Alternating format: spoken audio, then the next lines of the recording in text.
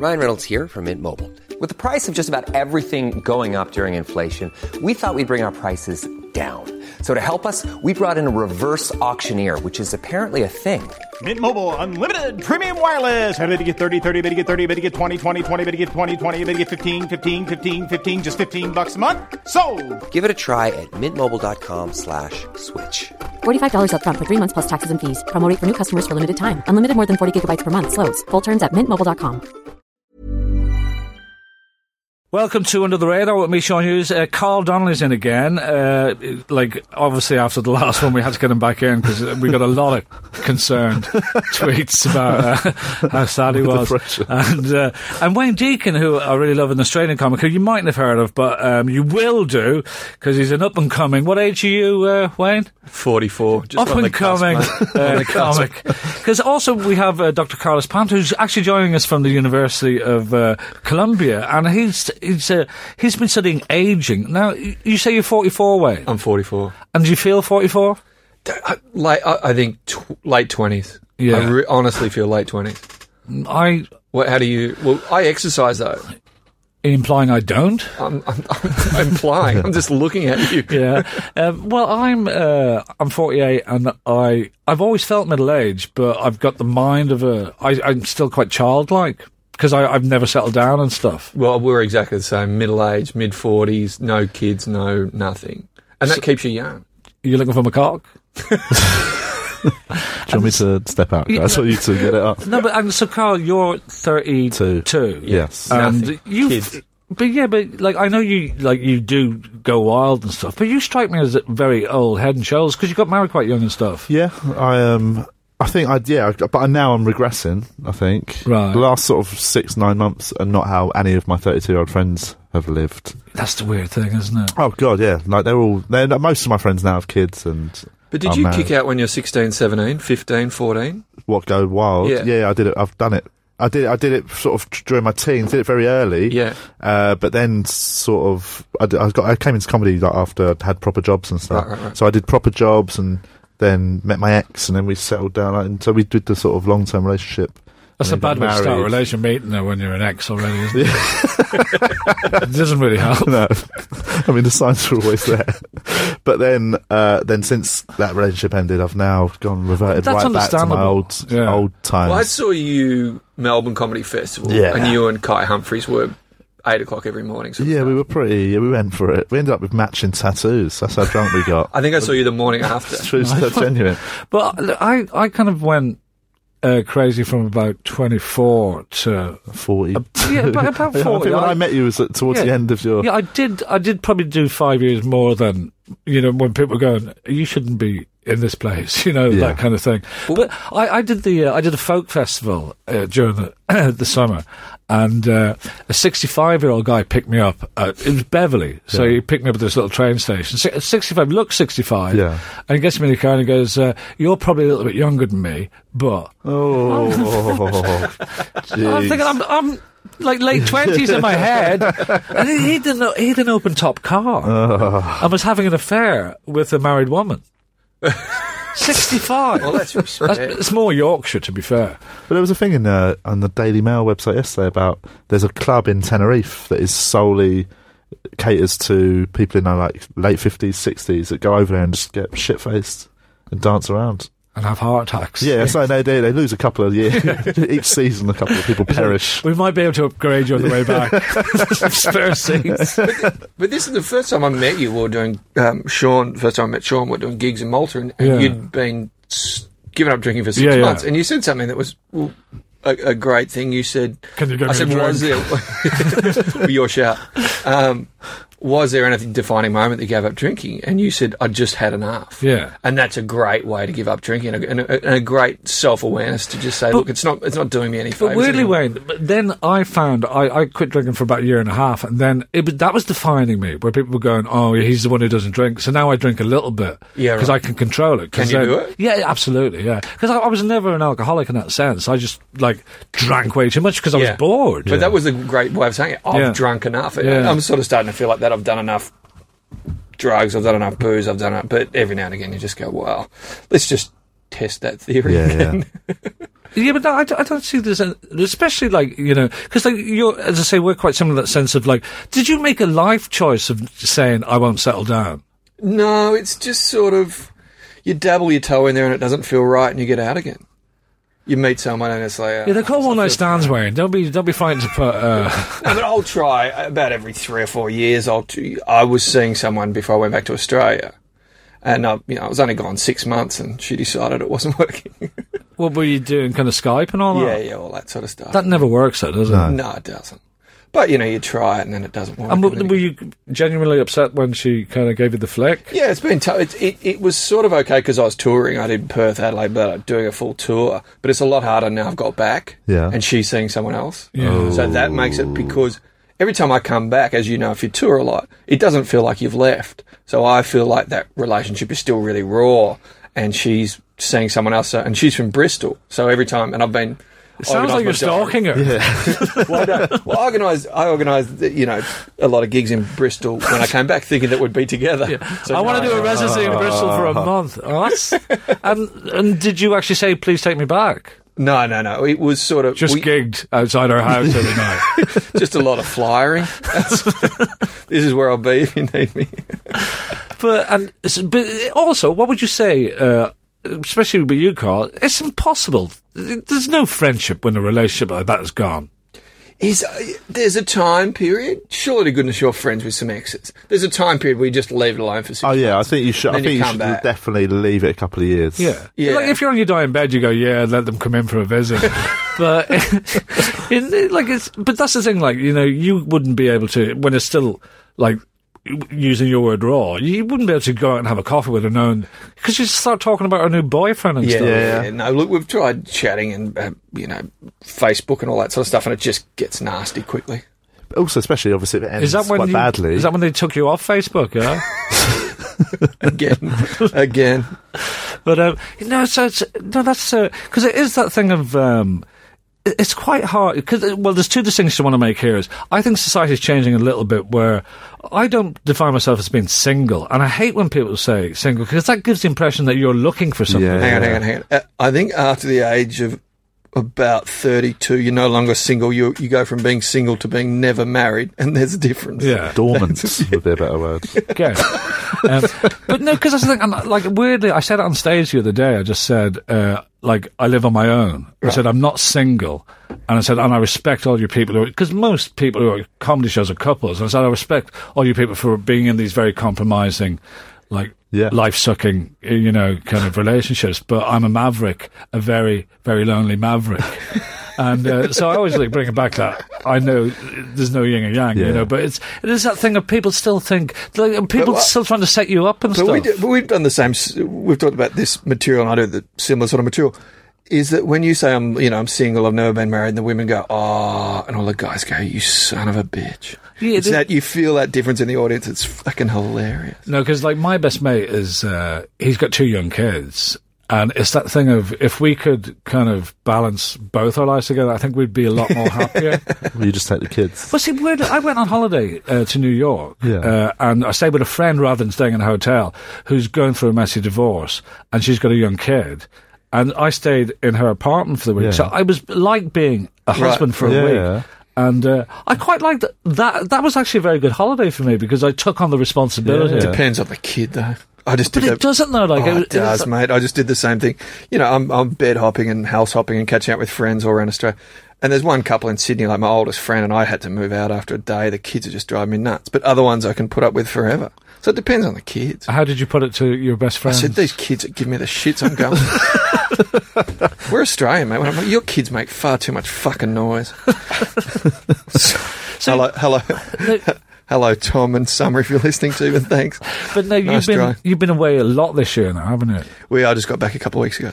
So how long have you been away for? 6 months? 6 months. Yeah, just under 6 months. So, but London's your home now, but... Yeah. I sort of do 6 months here and then rest touring and stuff. But, because the thing is, I know you were getting quite depressed about the way the work was going in London, but it went very well for you in Australia, didn't it? Yeah, it did, but it sort of doesn't... It started out well, but then it sort of... I did an hour-long show called Airline Would Walk If We Could, which is all about flying and stories and so forth. Yeah, it went really well. And and I made money and lost money depending on the thing. But yeah, there's still no traction there. There's still no. I'm not a name in Australia. No one came up and said, "Fuck, we need to put you on radio or TV or anything." Are you taking up to Edinburgh? I was thinking, but I don't think I will. Yeah, it's too late now. But It's in 3 weeks, mate. When is it? it's gone. This podcast's out. It's over. Yeah. I did Edinburgh and it was awesome if you saw the reviews. But so are you going to do anything with the show then? Well, I think I might try and get in the Soho Theatre at the end of December and film it. Because Right. it's a great show and I'm very proud It's of the it. sense of that girl in Bristol. Should be the one audience. But no, what you should do, because if you haven't done any DVDs yet, have you? No. But have you not recorded any of the stuff? No. Not really. I think you should just, for records. I know, but this is yeah. it. I think this year I'm actually going to start doing that. So this is my 6th solo show in a row, and there are 5 shows before it where I reckon if I sat down and wrote down the material I It's a good remember, 20 minutes, yeah. I reckon I could only remember maximum an hour and a half of But do you not 5 even hours. audio tape any of them? No, I tape every show. I can't listen to myself back. Yeah, but you get over that. Yeah. No, I've tried. I try to do once a year. I'll record a preview about 2 weeks for Edinburgh just to do my final that's horrible. notes, and listening back to that, horrible. I can get through it and do the notes and work out what I need to do for the show just for the run. But that's the last time I listened to myself that year. Because you think you sound black or something in real life? I find the concept and the moment of sitting in a room listening to my own voice mental. I literally feel like a lunatic. But that's part of the job. though, if you wanna Bizarrely, get there. I'm not there listening to myself going, aren't I great? I sometimes fall asleep listening to my shows because the rhythm of my own voice I find so monotonous. But I will go, oh my God, yeah, that's a good twist on that. Right. That kind of thing. I just know. I've got this weird thing where I've never watched back. I don't watch back anything I've done on television. I don't watch back. I just don't watch myself because I find it such an odd moment of. I feel like, what am I doing? Who am I? Have you ever flicked over channels and seen yourself? That's freaky. And then, instantly change the channel. Oh, it's horrible. I've had a worse experience. Like, I've done about 6 movies, obviously small ones. Yeah. 2 of them naked. Oh. And basically, there was one film, an Irish film I was doing, That's right? a great response. Mine was even worse. But and it wasn't even a sex scene. There's a scene where basically I'm listening to, this is how old my movie crew was, listening to my Walkman in bed, naked, and my girlfriend's mother comes in to pull the curtains, and so that's the scene. Yeah. And in the script, it's about 20 pages in, and so we go to the first screening. It's the fucking opening scene. And I just couldn't relax for the rest, because everyone's going, there's a cock, everyone. Yeah. Everyone wants to see that. And then I did another film where, again, it was Bakun, the Spike Milligan film, and I had to do a nude scene where I'm getting married, and all I have is my top hat on, and my dad's supposed to come in and go, by God, she's getting value for money. 2 things. One, the director and the DOP, his assistant, weren't talking to each other, so they wouldn't sit in the same room. So I'm the only one naked in this whole crew, and it's taken twice as long because they won't talk to each other. But at least no one's making eye contact, which would have been weirder. Yeah, but then the guy's playing my dad because he's only got the one line. He's an extra, right? And obviously my character is called Bakun in the film, so I'm there naked, just looking at myself in this full-length mirror with a top hat on. He comes in and goes, by God, she's getting value for money, Sean. Cut! He's not Sean. That's his real name. Let's do it again. He did that 6 times. What, he called you Sean 6 times? Yeah. And so now I don't mind anyone seeing me naked. So what do you, when you're doing a nude scene, do you not have a piss for a bit before so you got length, or was there any... Well, we're at an age where, you wake up in the morning wanting to do a piss. My cock isn't huge. For a bladder. Your cock doesn't just enlarge liquid. Yeah, no, it does. Well, water balloon. I got to see Carl's doctor because he's very good at handing out tablets. Yeah. Is he? But because also, how's your psoariasis, by the way? Because being in the sun, that must have really helped it. Yeah, but travelling a lot, you get, this is the medical part of the podcast. For ladies and gentlemen who do have psoriasis. Travelling, mate. You've been on too many planes. What are you doing the air hostess voice for? Well, it's just the medical part of the podcast. The sun's good, but it's, the travelling sort of winds that down. So, it's 6 of one, half dozen the other. But you're looking really good. Have you been, are you happy besides the obsession with the lady? Thanks for bringing that up again. I was all right for a little bit. Yeah, well, No, good, all good. Yeah, all good. Face your demons. And so now are you back doing club shows then? Yeah, just all club stuff. Club stuff through till Christmas. And are you happy enough with that? Or I love it. I love the clubs. But after doing that hour show, because I know you don't mind it either, Carl, do you? Yeah, I don't have that weird, not weird, but there's a lot of people from my generation who started out since the comedy boom who see touring as the only thing you want to do. Why can't we just see us all as just a race of people rather than bringing it into generational stuff? It is generational, isn't it? Like, my generation of comics have started out with Mock the Week on telly, and they see these big touring shows. And I think a lot of people now see touring as the only success story of stand-up, whereas actually it's very hard to become a good circuit comic. Well, I like to mix the two. Yeah. I like to do the circuit stuff as well as my own shows. I think and definitely a different skill. They make you better either way. I mean, I found so many. I mean, you're still even. I was doing Perth, Adelaide, taking it with an hour show, which is a strict narrative sort of thing. Is that you still need your stand-up skills and you need to be able to control a crowd and all that sort of stuff. Yeah. Whereas I don't think. And that adds to you, being able to do for want of a better word, a late night Junglers or a late night store. You can still bring all that stuff in. You've been away for a while. But the Junglers doesn't exist anymore. But the danger is, I hope it does. That's all I'm doing. Exclusively, there are some comics I've seen that pretty much exclusively do those clubs, and it negatively affects their writing. It negatively because they're writing to a certain audience rather than just writing for everyone and trying to make it work in each type of room. Yeah. I know I've seen that happen to some guys I started out with. Yeah, and especially the Hens and Stag nights, people get so worried about that sort of stuff. But you just write jokes for Hens and Stags, and you write a late night set, and then you write your other set. I mean, we were talking about and we mentioned it in the last podcast about you just mill around the house. But Wayne, what's your day to day? Because I think to be a comic, if you start off a little bit crazy, but you go a little bit crazier because I basically describe it as we basically spend all our days reflecting on things and then, just telling those people. So how are you getting on mentally, with those long days? Oh, look, I just watch repeats of The Professionals most of the time. See, now, I would kill myself if I was doing that. Would you? Yeah. No, I honestly routine. I'm up by 9:30 and then I'll sit down and try and write for an hour or so. And whatever happens, and don't be too disciplined about it. If nothing comes, nothing comes. You try and write, then gym, then catch up with friends for coffee, and then gig that night or go out on a date or whatever. But yeah, I try and at least sit down for an hour. Because that's the weird thing, because I wake up every morning at 6, so my day could be finished by 8:30. Yeah. With things I've had to do. And that's a long day then. And so I was just, because I know that, because you haven't got any hobbies, because I know Wayne paints. No, I don't really have hobbies as such, no. I do like meditation and stuff, though. Well, you play golf? Oh, yeah, not so much anymore. Okay. But no, I do think... proper meditation? Yeah, I do meditation. Or napping? No, meditation. I haven't been for a while, but I used to... you actually go to a class? I used to actually go to guided meditation, but I also do it on my own. I'm quite good at it. No, sitting upright. With my eyes shut and an eye mask. But how long do you meditate for, then? Well, sometimes you meditate for a good hour. Really? Have a real go, really get into it. And so you're spending a lot of your time in the gym then? Not a lot, but I'll go to the gym at least for an hour a day. But then I cook as well, so I might spend an hour working out what I'm going to cook and then shopping and then... Sorry, did you say an hour working out? What are you going to cook? Yeah. Well, we go through recipes and work them out and da-da-da. Sorry, did you say you spend an hour? Yeah. Why wouldn't you? Yeah. So can we just clarify that, Wayne? You spend an hour... Going through recipe books. Right, okay. Going through... Yeah, and then you learn how to do it. And then you paint them, do you? Just to, no, because, like a fruit. Because it's that thing of, I think what we do is quite valuable in the sense of, we give people a laugh. But just lately, and because I've got the time, I've decided to actually do practical stuff. So I've started working in a soup kitchen. Right. And even though, it's really weird. I felt quite... I knew it would be that case. I felt really good about it. That I was actually doing something for people.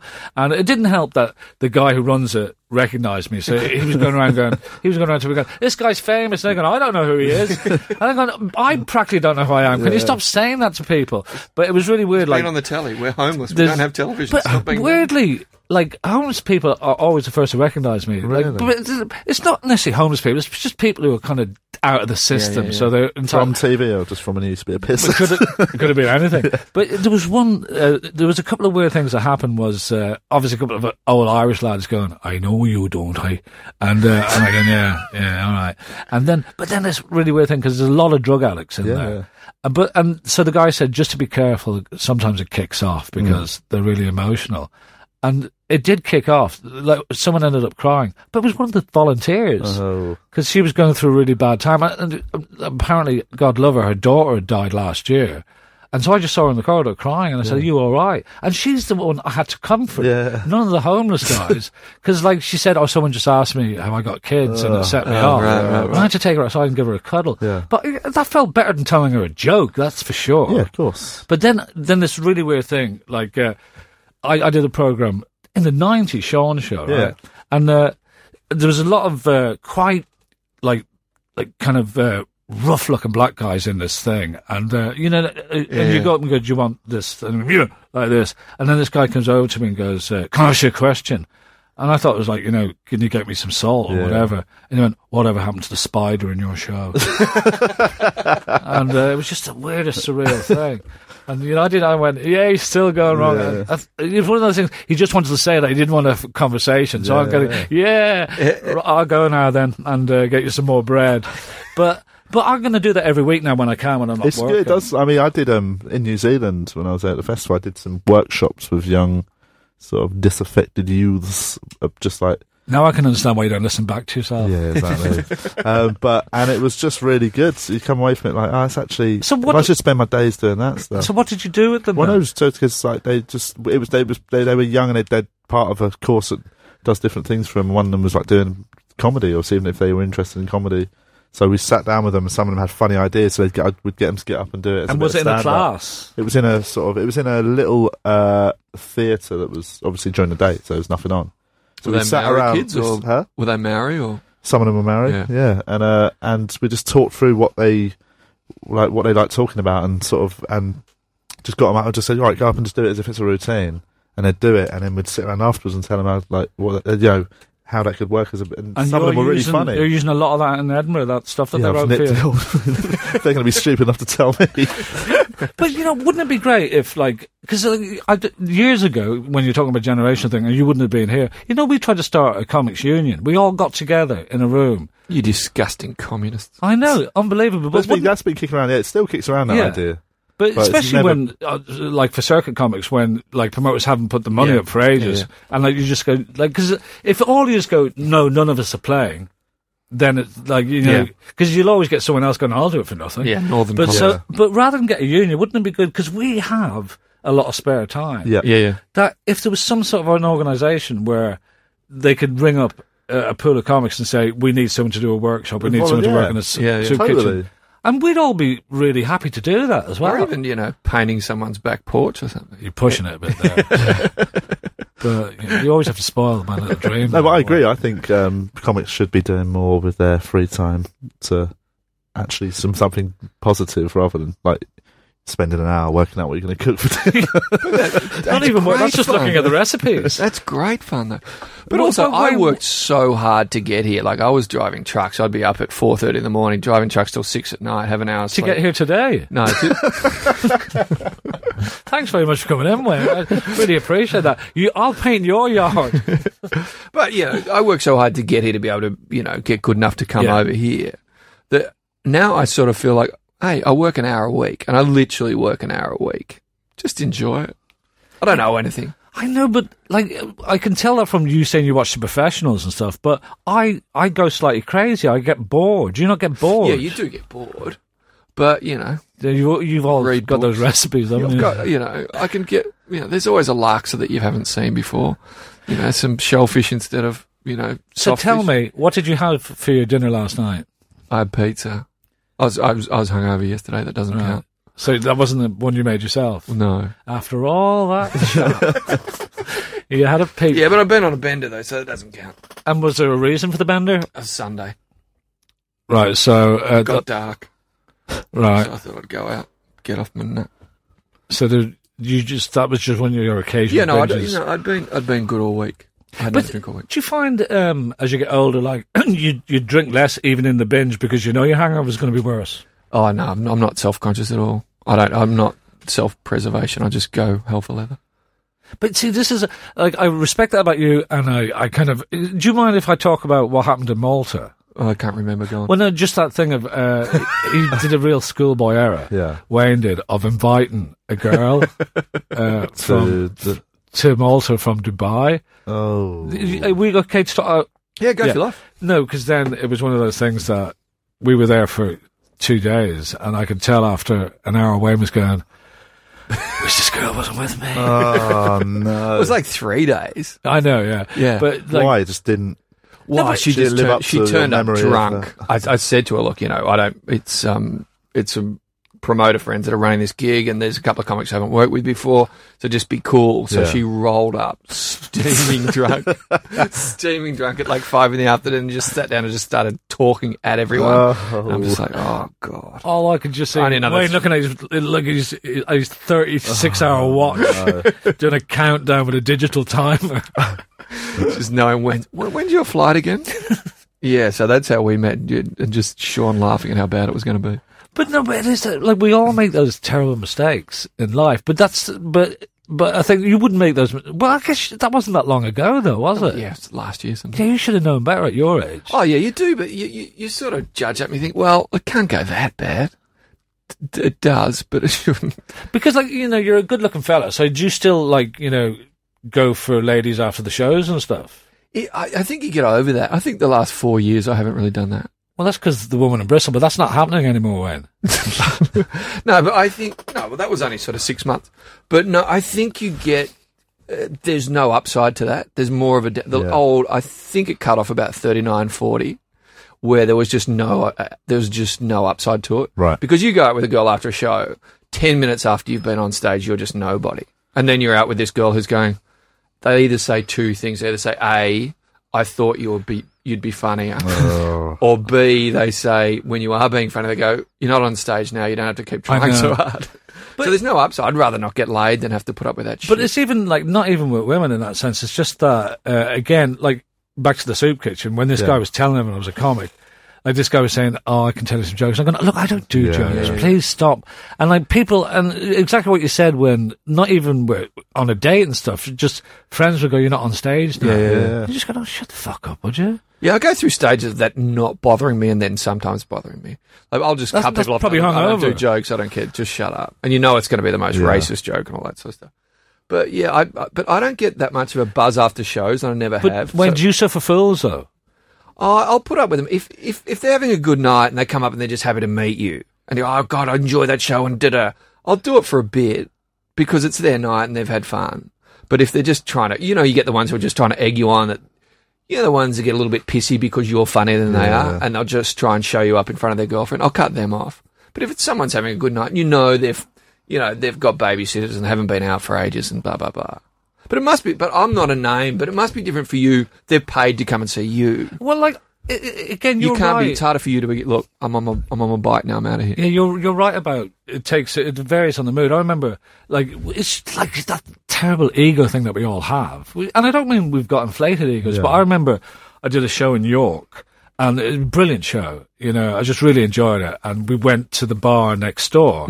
And there were some people from the show there, and they were going, I really enjoy the show. And I'm very happy to hang out with them and sign autographs. And at the time, I was doing Coronation Street, which I'm not a big deal, but it is the biggest programme in England. Yeah. And this is what I mean when people get you in the wrong mood. This guy at the bar, real surly looking guy, who wasn't at the show. Right. And they're going, what's all the fuss? And they're going, oh, we just saw Sean Hughes, he was brilliant. I said, I've never heard of him. And I should let that go, and I'm going, I'm on the biggest show on television at the moment, and I'm going, why am I defending myself to someone that doesn't even pay in to see me?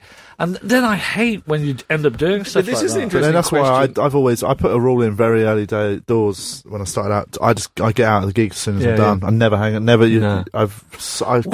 can't even. It's so rare that I would be hanging around in the venue. If I'm at the venue having a drink after the show, it's in the green room. Weirdly, that's what I used to always do. But on tour now, I sell a poetry book and a DVD. Yeah. And it's great. I do this joke about it's like my encore where you can just walk past me as I'm there with the pen and go, all right, mate. And they get to do that, slagging me off. But it is nice, actually, to meet. Yeah. Because they're proper people who want to buy your stuff. I do that. I sell DVDs after the gig as well. And that's what I mean. It's nice to meet It's funny, too, is that they'll mention stuff that doesn't get a big laugh that they enjoyed, and it's always the stuff that you enjoy. Yeah, that's lovely. It's a weird, and that's great. And also the fact that after a while, when you do stand-up all the time, is the audience amalgams into one. They're just one big blob. So it's good to actually sit there and meet people. And as I said, they've got babysitters. They've gone out and they really...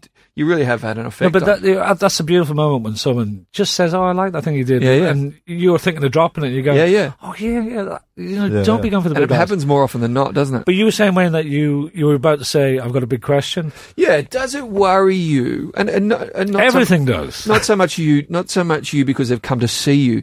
But if I'm looking out in the audience and there's half a dozen people that don't think I'm funny, just sitting there with their arms crossed, I couldn't give a fuck. Does it worry you? Out of the whole last year's tour, all the shows went well, but there was one show in Lincoln, and it's a 2-hour show, bearing in mind with an interval, and there was 2 big Geordies sitting in the front row who just stared at me for the whole thing, arms folded, like with hatred in their face. And there's a little bit I do where... It was a show about my dad, and I'm doing a little dramatic piece where I don't even know what it is, but going, I can't hear you, and something like that, and the guy going, I wish we couldn't. And the fact that he said that, but they said it like in a whisper, no one else could hear it. I thought, well, they'll leave at the interval, and they didn't. And I swear it was one of those, and we've all been in that situation where I did the gig where I just went, out of their eye contact and did the gig to everyone else. But I will never let that happen again. And at the end of the 2-hour show, they folded their arms. They didn't applaud. I'd applaud anything for 2 hours, but that was a life lesson. And that was only a couple of years ago. If that happened to me now, I would just go, stop the show. And I've done it since. You two, fuck off. Get your money now. You're not destroying us now. When I did my tour last year, and I do 2 halves, so I'd have like 45 minutes break, 45 minutes. That's the kind of football, Carl. I know, it's a long old show. But then... anyone I'd picked up during the first half who obviously had come just maybe they'd just come to the theatre regularly, whatever, and they didn't know who I was, if they weren't enjoying it, if I could see they were people that had no idea and just hadn't got into it, at the end of the first half I'd always say, like, guys, if you're not into it at the break, you're totally cool to leave. It won't upset me, it just didn't work out between us, but everyone else hanging around will have a better time if there's not people around that ain't enjoying it. Yeah, I kicked someone out. Did you not go... and you get your money back? No, not at all. I said, you ain't getting shit back. You made a decision. But you made a bad decision. Yeah. But I never take it personally. Yeah, I kicked someone out. I was doing Adelaide Festival, and I had this 65-year-old who just wouldn't...